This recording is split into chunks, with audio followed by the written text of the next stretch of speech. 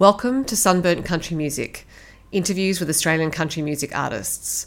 My name is Sophie and I have been interviewing Australian country music artists for over a decade and I still love it. I love their stories, I love their insights, and I love their music. So I hope you enjoy hearing from them on this podcast.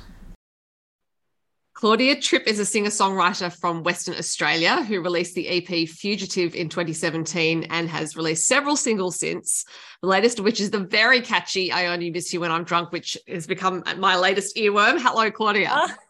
Hello, thank you for having me. I'm so glad you like the song. I find myself singing it on time, and like that's when you know it's a catchy song, when it just pops in randomly and I'm wherever I am. But I'm actually going to start by asking you about the instruments behind you. There is a very flash electric guitar over your shoulder and it looks like you might have some other guitars, so I'm guessing these are all yours. Me and my dad's, yeah. Right. Both lots of them.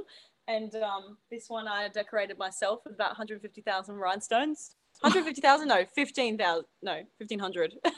I think any number of rhinestones and decoration is impressive. Yeah. So you hand glued them on? Yes.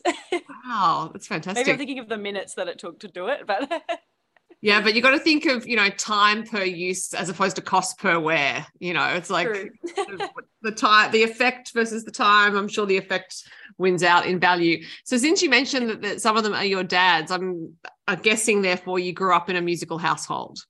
Very much so. Yeah, my dad played in bands for like 20 years, right up until I was about 10 or 12, gigging all the time. So very musical. I think that's why I got into it and loved it so much.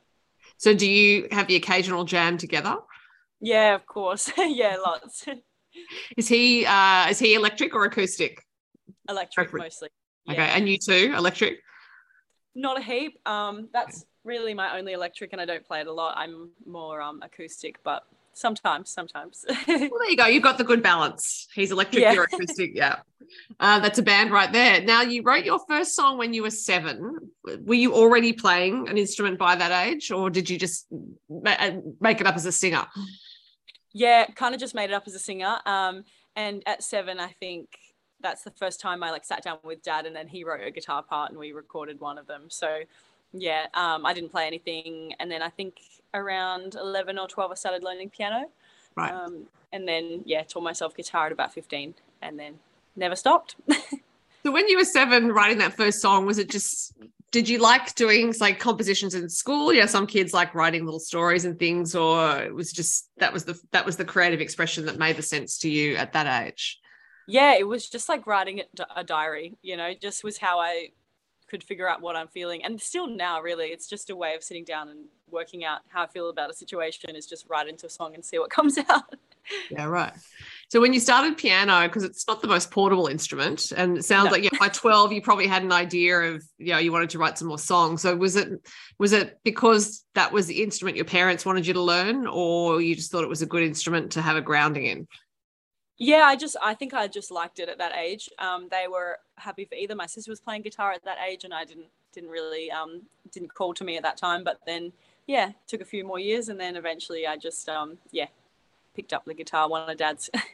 Yeah. So when you taught yourself, as you said, at the age of 15, were you the playing till your fingers bled kind of person?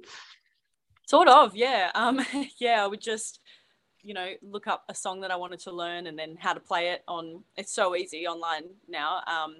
And just, look up how to play it. And then I'll just be playing and writing songs and playing cover songs and making YouTube videos and all of that. Well, yes, I actually had a question about your YouTube channel, because I believe you started it around the age of 14, which is, I think of myself at 14, not that YouTube existed then, but I would never have occurred to me to do anything like that. So were you playing so much that you just thought, right, I'm just going to put it out there and see if people like it? Because were you already thinking about becoming a musician? Yeah, I really liked it. And I think my sister was doing the same thing. She was kind of posting some videos, and I think I did a few covers with her, and then from there started my own. And I just really liked sitting down and filming the video and editing it and putting it up was always really fun. They're probably terrible if I looked back on them now. I think they're mostly gone from public view, but that was such a fun time. I would just come home from school and want to film videos. Right. Well, and also teaching yourself to edit it. I mean, these are extra skills to have. Yeah. I not something I've had the time for these days. But yeah, I would love to get back into all that. It's lots of fun. It's also, there are several artists who've made careers out of having YouTube channels, and it's obvious there are people out there who want to watch musicians playing on YouTube, but it's still quite a big commitment of your time. You said you loved coming home from school and doing it, but still, it's a big thing to do. So at any stage did you think, oh no, I can't be bothered? I always liked it, and I think just from the busier I've gotten, haven't found the time for it these days. But every year at the start of the new year, I go, I'm going to start filming one a week or something, and I just hasn't stuck with the craziness of it. With so many gigs and work days a week, it's been crazy. But hopefully someday I'll get back into that. I suppose the other thing it gives you is an awareness that there's an audience there and that you're performing to people, which is something that at the age of 14, it's hard. It would be harder to get gigs at that age than later on. Yeah. So was it daunting initially to think there were people watching you, or did you appreciate having that feedback? People were very nice. So it was never, it was never too daunting, and I really enjoyed that. It just gave it that extra element than playing it in my bedroom. It's playing it or putting up a song that I just wrote and having instant feedback was really cool. But yeah, there was never any hate at that age, which is good, thankfully. Yeah. Well, especially considering what the internet can be like. It's great. And for someone who's young and it's unpolished what I'm playing, and it's not, yeah. Were you playing in any school bands at the same time? A few, yeah, a little bit through school. I wasn't at a very musical school at the time, so some of the kids did think it was pretty weird that I was putting up songs and writing them and stuff, but yeah, it all worked out. And so you are playing piano, playing guitar. When did your development as a singer really start? I mean, you were saying, at the age of 7, you were singing the song that you wrote, but at a certain point, did you think, okay, I'm going to focus on developing my voice as well? That kind of happened over time because I started busking when I was about 13 just to play wherever I could. And then by the time I was 16, 17, I was in a cover band.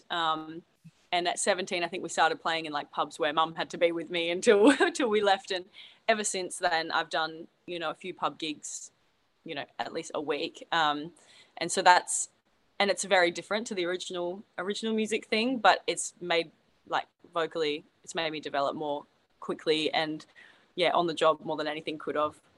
Yeah. So, I mean, pub crowds can be quite tricky as well, because sometimes it means they're not listening and you've got to learn to sing over all that surrounding noise. So were there any gigs that were particularly interesting, shall we say, that stuck in your memory? I mean, I still I do a lot of cover gigs full time now, and there's lots of kind of cafes and weddings and things like that where you're just in the background, and so part of me does like that. It's just you're either just playing while people are talking, and it's you've got to kind of navigate that. But as well, then there's the pub gigs. I do one every Saturday night, and it's like a huge big crowd that's singing with you start to finish. And that kind of thing just helps so much with, stage presence, how to talk to a crowd, how to deal with things that happen, like someone jumps up on stage or there's a fight that starts, and all these things that you just can never learn online or through a lesson or something. You just have to kind of learn how to deal with it. Yeah. Well, and I suppose it is good practice for festival shows. I know some festivals would have security, but some festivals wouldn't, and crowds can be a bit rowdy.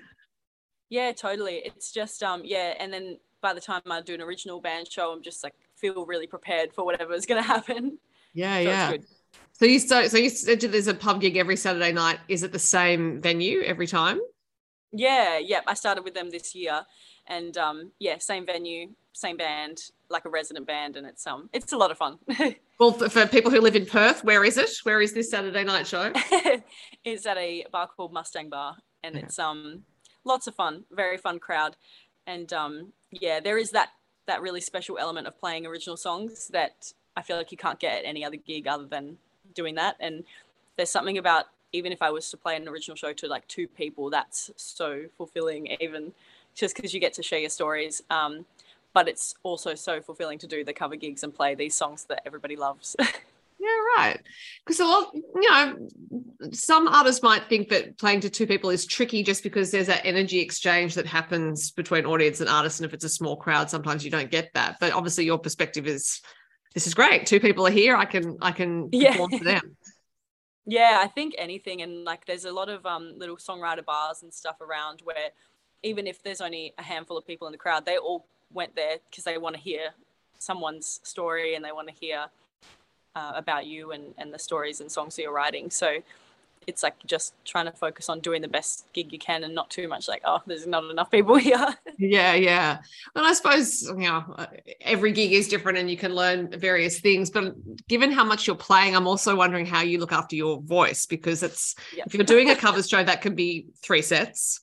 And that's a lot of singing if you're doing several of those a week. So do you just not talk a lot during time, in between time? No, unfortunately, then I work in a guitar store in my other days. So it's always talking, always using my voice. And I actually did run into some issues a few months ago. I never thought about that. Like what you just said, I never thought about, am I taking care of my voice? Am I resting enough? It was just go, go, go. And the Saturday night gigs till about 2:30 a.m. So it's like, then you add in not sleeping much and talking all day and then singing really loud at night. And I ended up getting laryngitis and I couldn't really get rid of it because it was like, I never stopped. And the doctor was like, you have to actually not talk and not sing. Right. And from there, I've just found the most important thing is after I do something really intense like that, to just have a rest day the next day so I can actually keep up. And if I feel at the next gig that my voice is a bit struggling, like I've just got to not do it and not try and push through, because it's easy to say yes, like especially since COVID, since losing gigs. Now I want to say yes to everything, but I think, and that would be like my biggest advice to anyone, is if your body's telling you a little bit, maybe don't do that gig, just don't do it. It's not worth risking your voice for months or something. And I sometimes think the voice can be a barometer of other things going on. So a failing voice can signify that you're overworking it, but it can also tell you that you might be about to get a cold, for example. Totally. Yeah, it's warning you about your whole body's needs. It's like, it's important to listen to. So your EP that you released in 2017 was labeled as pop music, and you have great pop sensibilities. You have a country pop sound now. I'm interested in your listening influences and your songwriting influences as you were growing up and into today.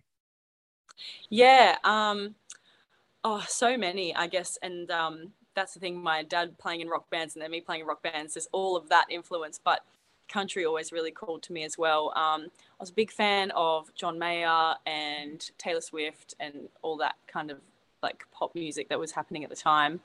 And then as of a few years ago, Dan and Shay, Morgan Wallen, those kind of people that sing these really honest, raw country songs made me go, oh my God, that's like, those songs hit me and I go, wow, like I felt like I watched a movie when I listened to that. And that's something that really drove me towards country. And people always told me that my songs sounded a bit country, and I was never trying to make them too pop and like cut out lyrics. It was always very story based. So it's always had that country element, but been trying to lean into it a bit more because it feels the most natural. Yeah. And it sounds natural in your recording as well. So when was the when did you record your first original song? That's the question I'm trying to come out with. Yeah. So I guess with my dad when I was 7, but then in the studio, probably, I think I was 15 and went into the studio with, I think for my birthday, Mum and Dad got me like a recording session and did one there.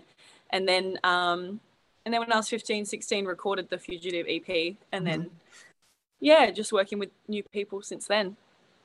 And when you write songs, do you tend to just dedicate some time to sit down and write, especially considering all the work you are doing, or do you just squirrel away notes as they come to you? It's always come more naturally when I just get an idea and then sit down and do it. I've found if I try to put aside a day and I go, between these hours I'm going to write a song, it just doesn't happen. Like I think the best thing is something will come to me, even if it's late at night, I'm about to go to sleep, I'll get an idea and I go, okay, I have to go and work that out. And then it'll all kind of flow pretty quickly. But yeah, I find if I try and force it too much, it's never feels right. Have you ever worked with co-writers? Not until very recently, actually. In the lockdown last year, I wrote a song with Rachel Fahim, which was awesome. Love her. She's awesome. And we did a song together that I just recorded in the studio.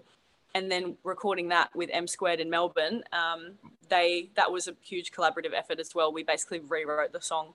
Those guys are amazing. So, but besides that kind of one song experience, it had always just been me. So it's really nice to work with new people and And actually, I did quite a few Zoom co-writes, never really in person a co-write, but I did some co-writes with Jake Davey, Hudson Rose, and a few more. It was just like that lockdown time. We're all like, we can't actually do anything in real life. So, but yeah, no, I've never sat in a room and done it except with M Squared.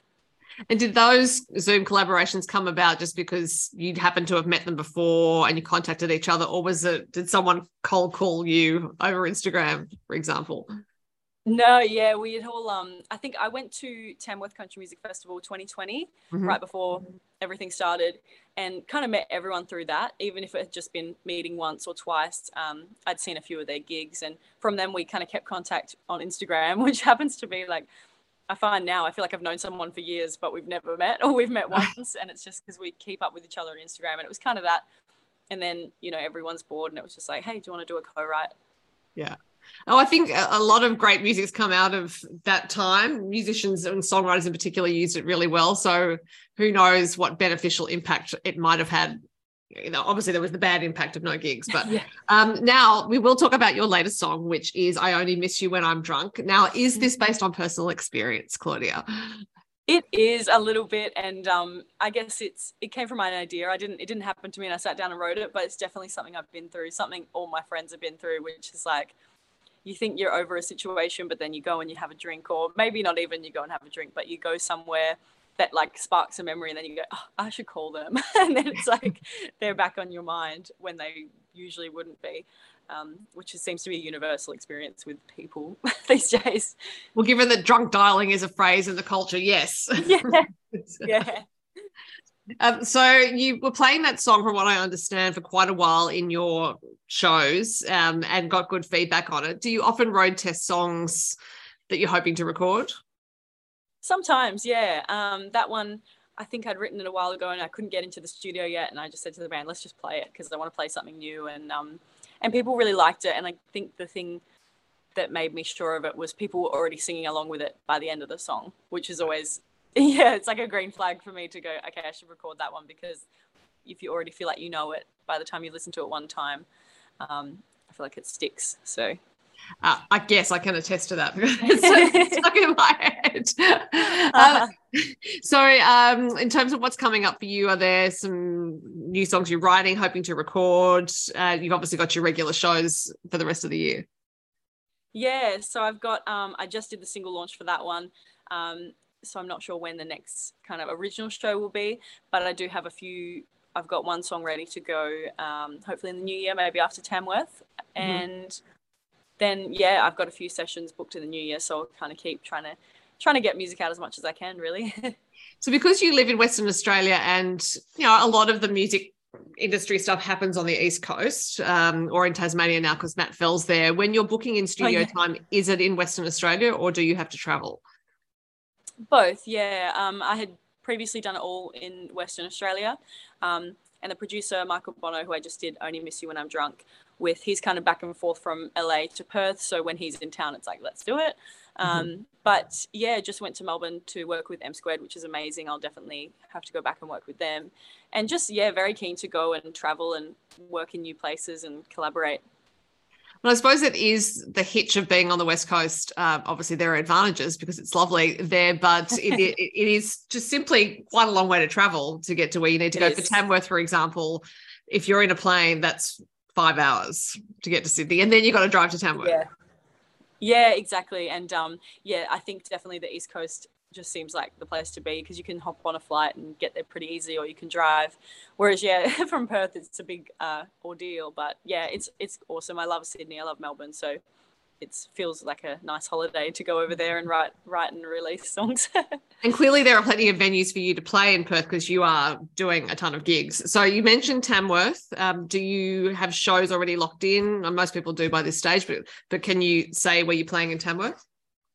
I think I'm not doing heaps. I think I'll have a few fan zone stages and things like that. A couple gigs that are still getting locked in. But yeah, I think I'll know closer to maybe a few months and have all the details up online. I know it's coming up quickly. I know. And it sounds like if people are in Perth, they can see you play regularly, which is great. And you'll have some recording to do next year. So we'll have some new music from you. In the meantime, other people can listen to I Only Miss You When I'm Drunk and have the same earworm experience I have had. And Claudia Tripp, it was lovely to talk to you. Thank you so much for having me. Thank you for all your support. Pleasure. Thanks for listening to the Sunburnt Country Music Podcast. For more Australian country music interviews and reviews and other things, go to sunburntcountrymusic.com or to Sunburnt Country Music on Instagram, Facebook, and TikTok.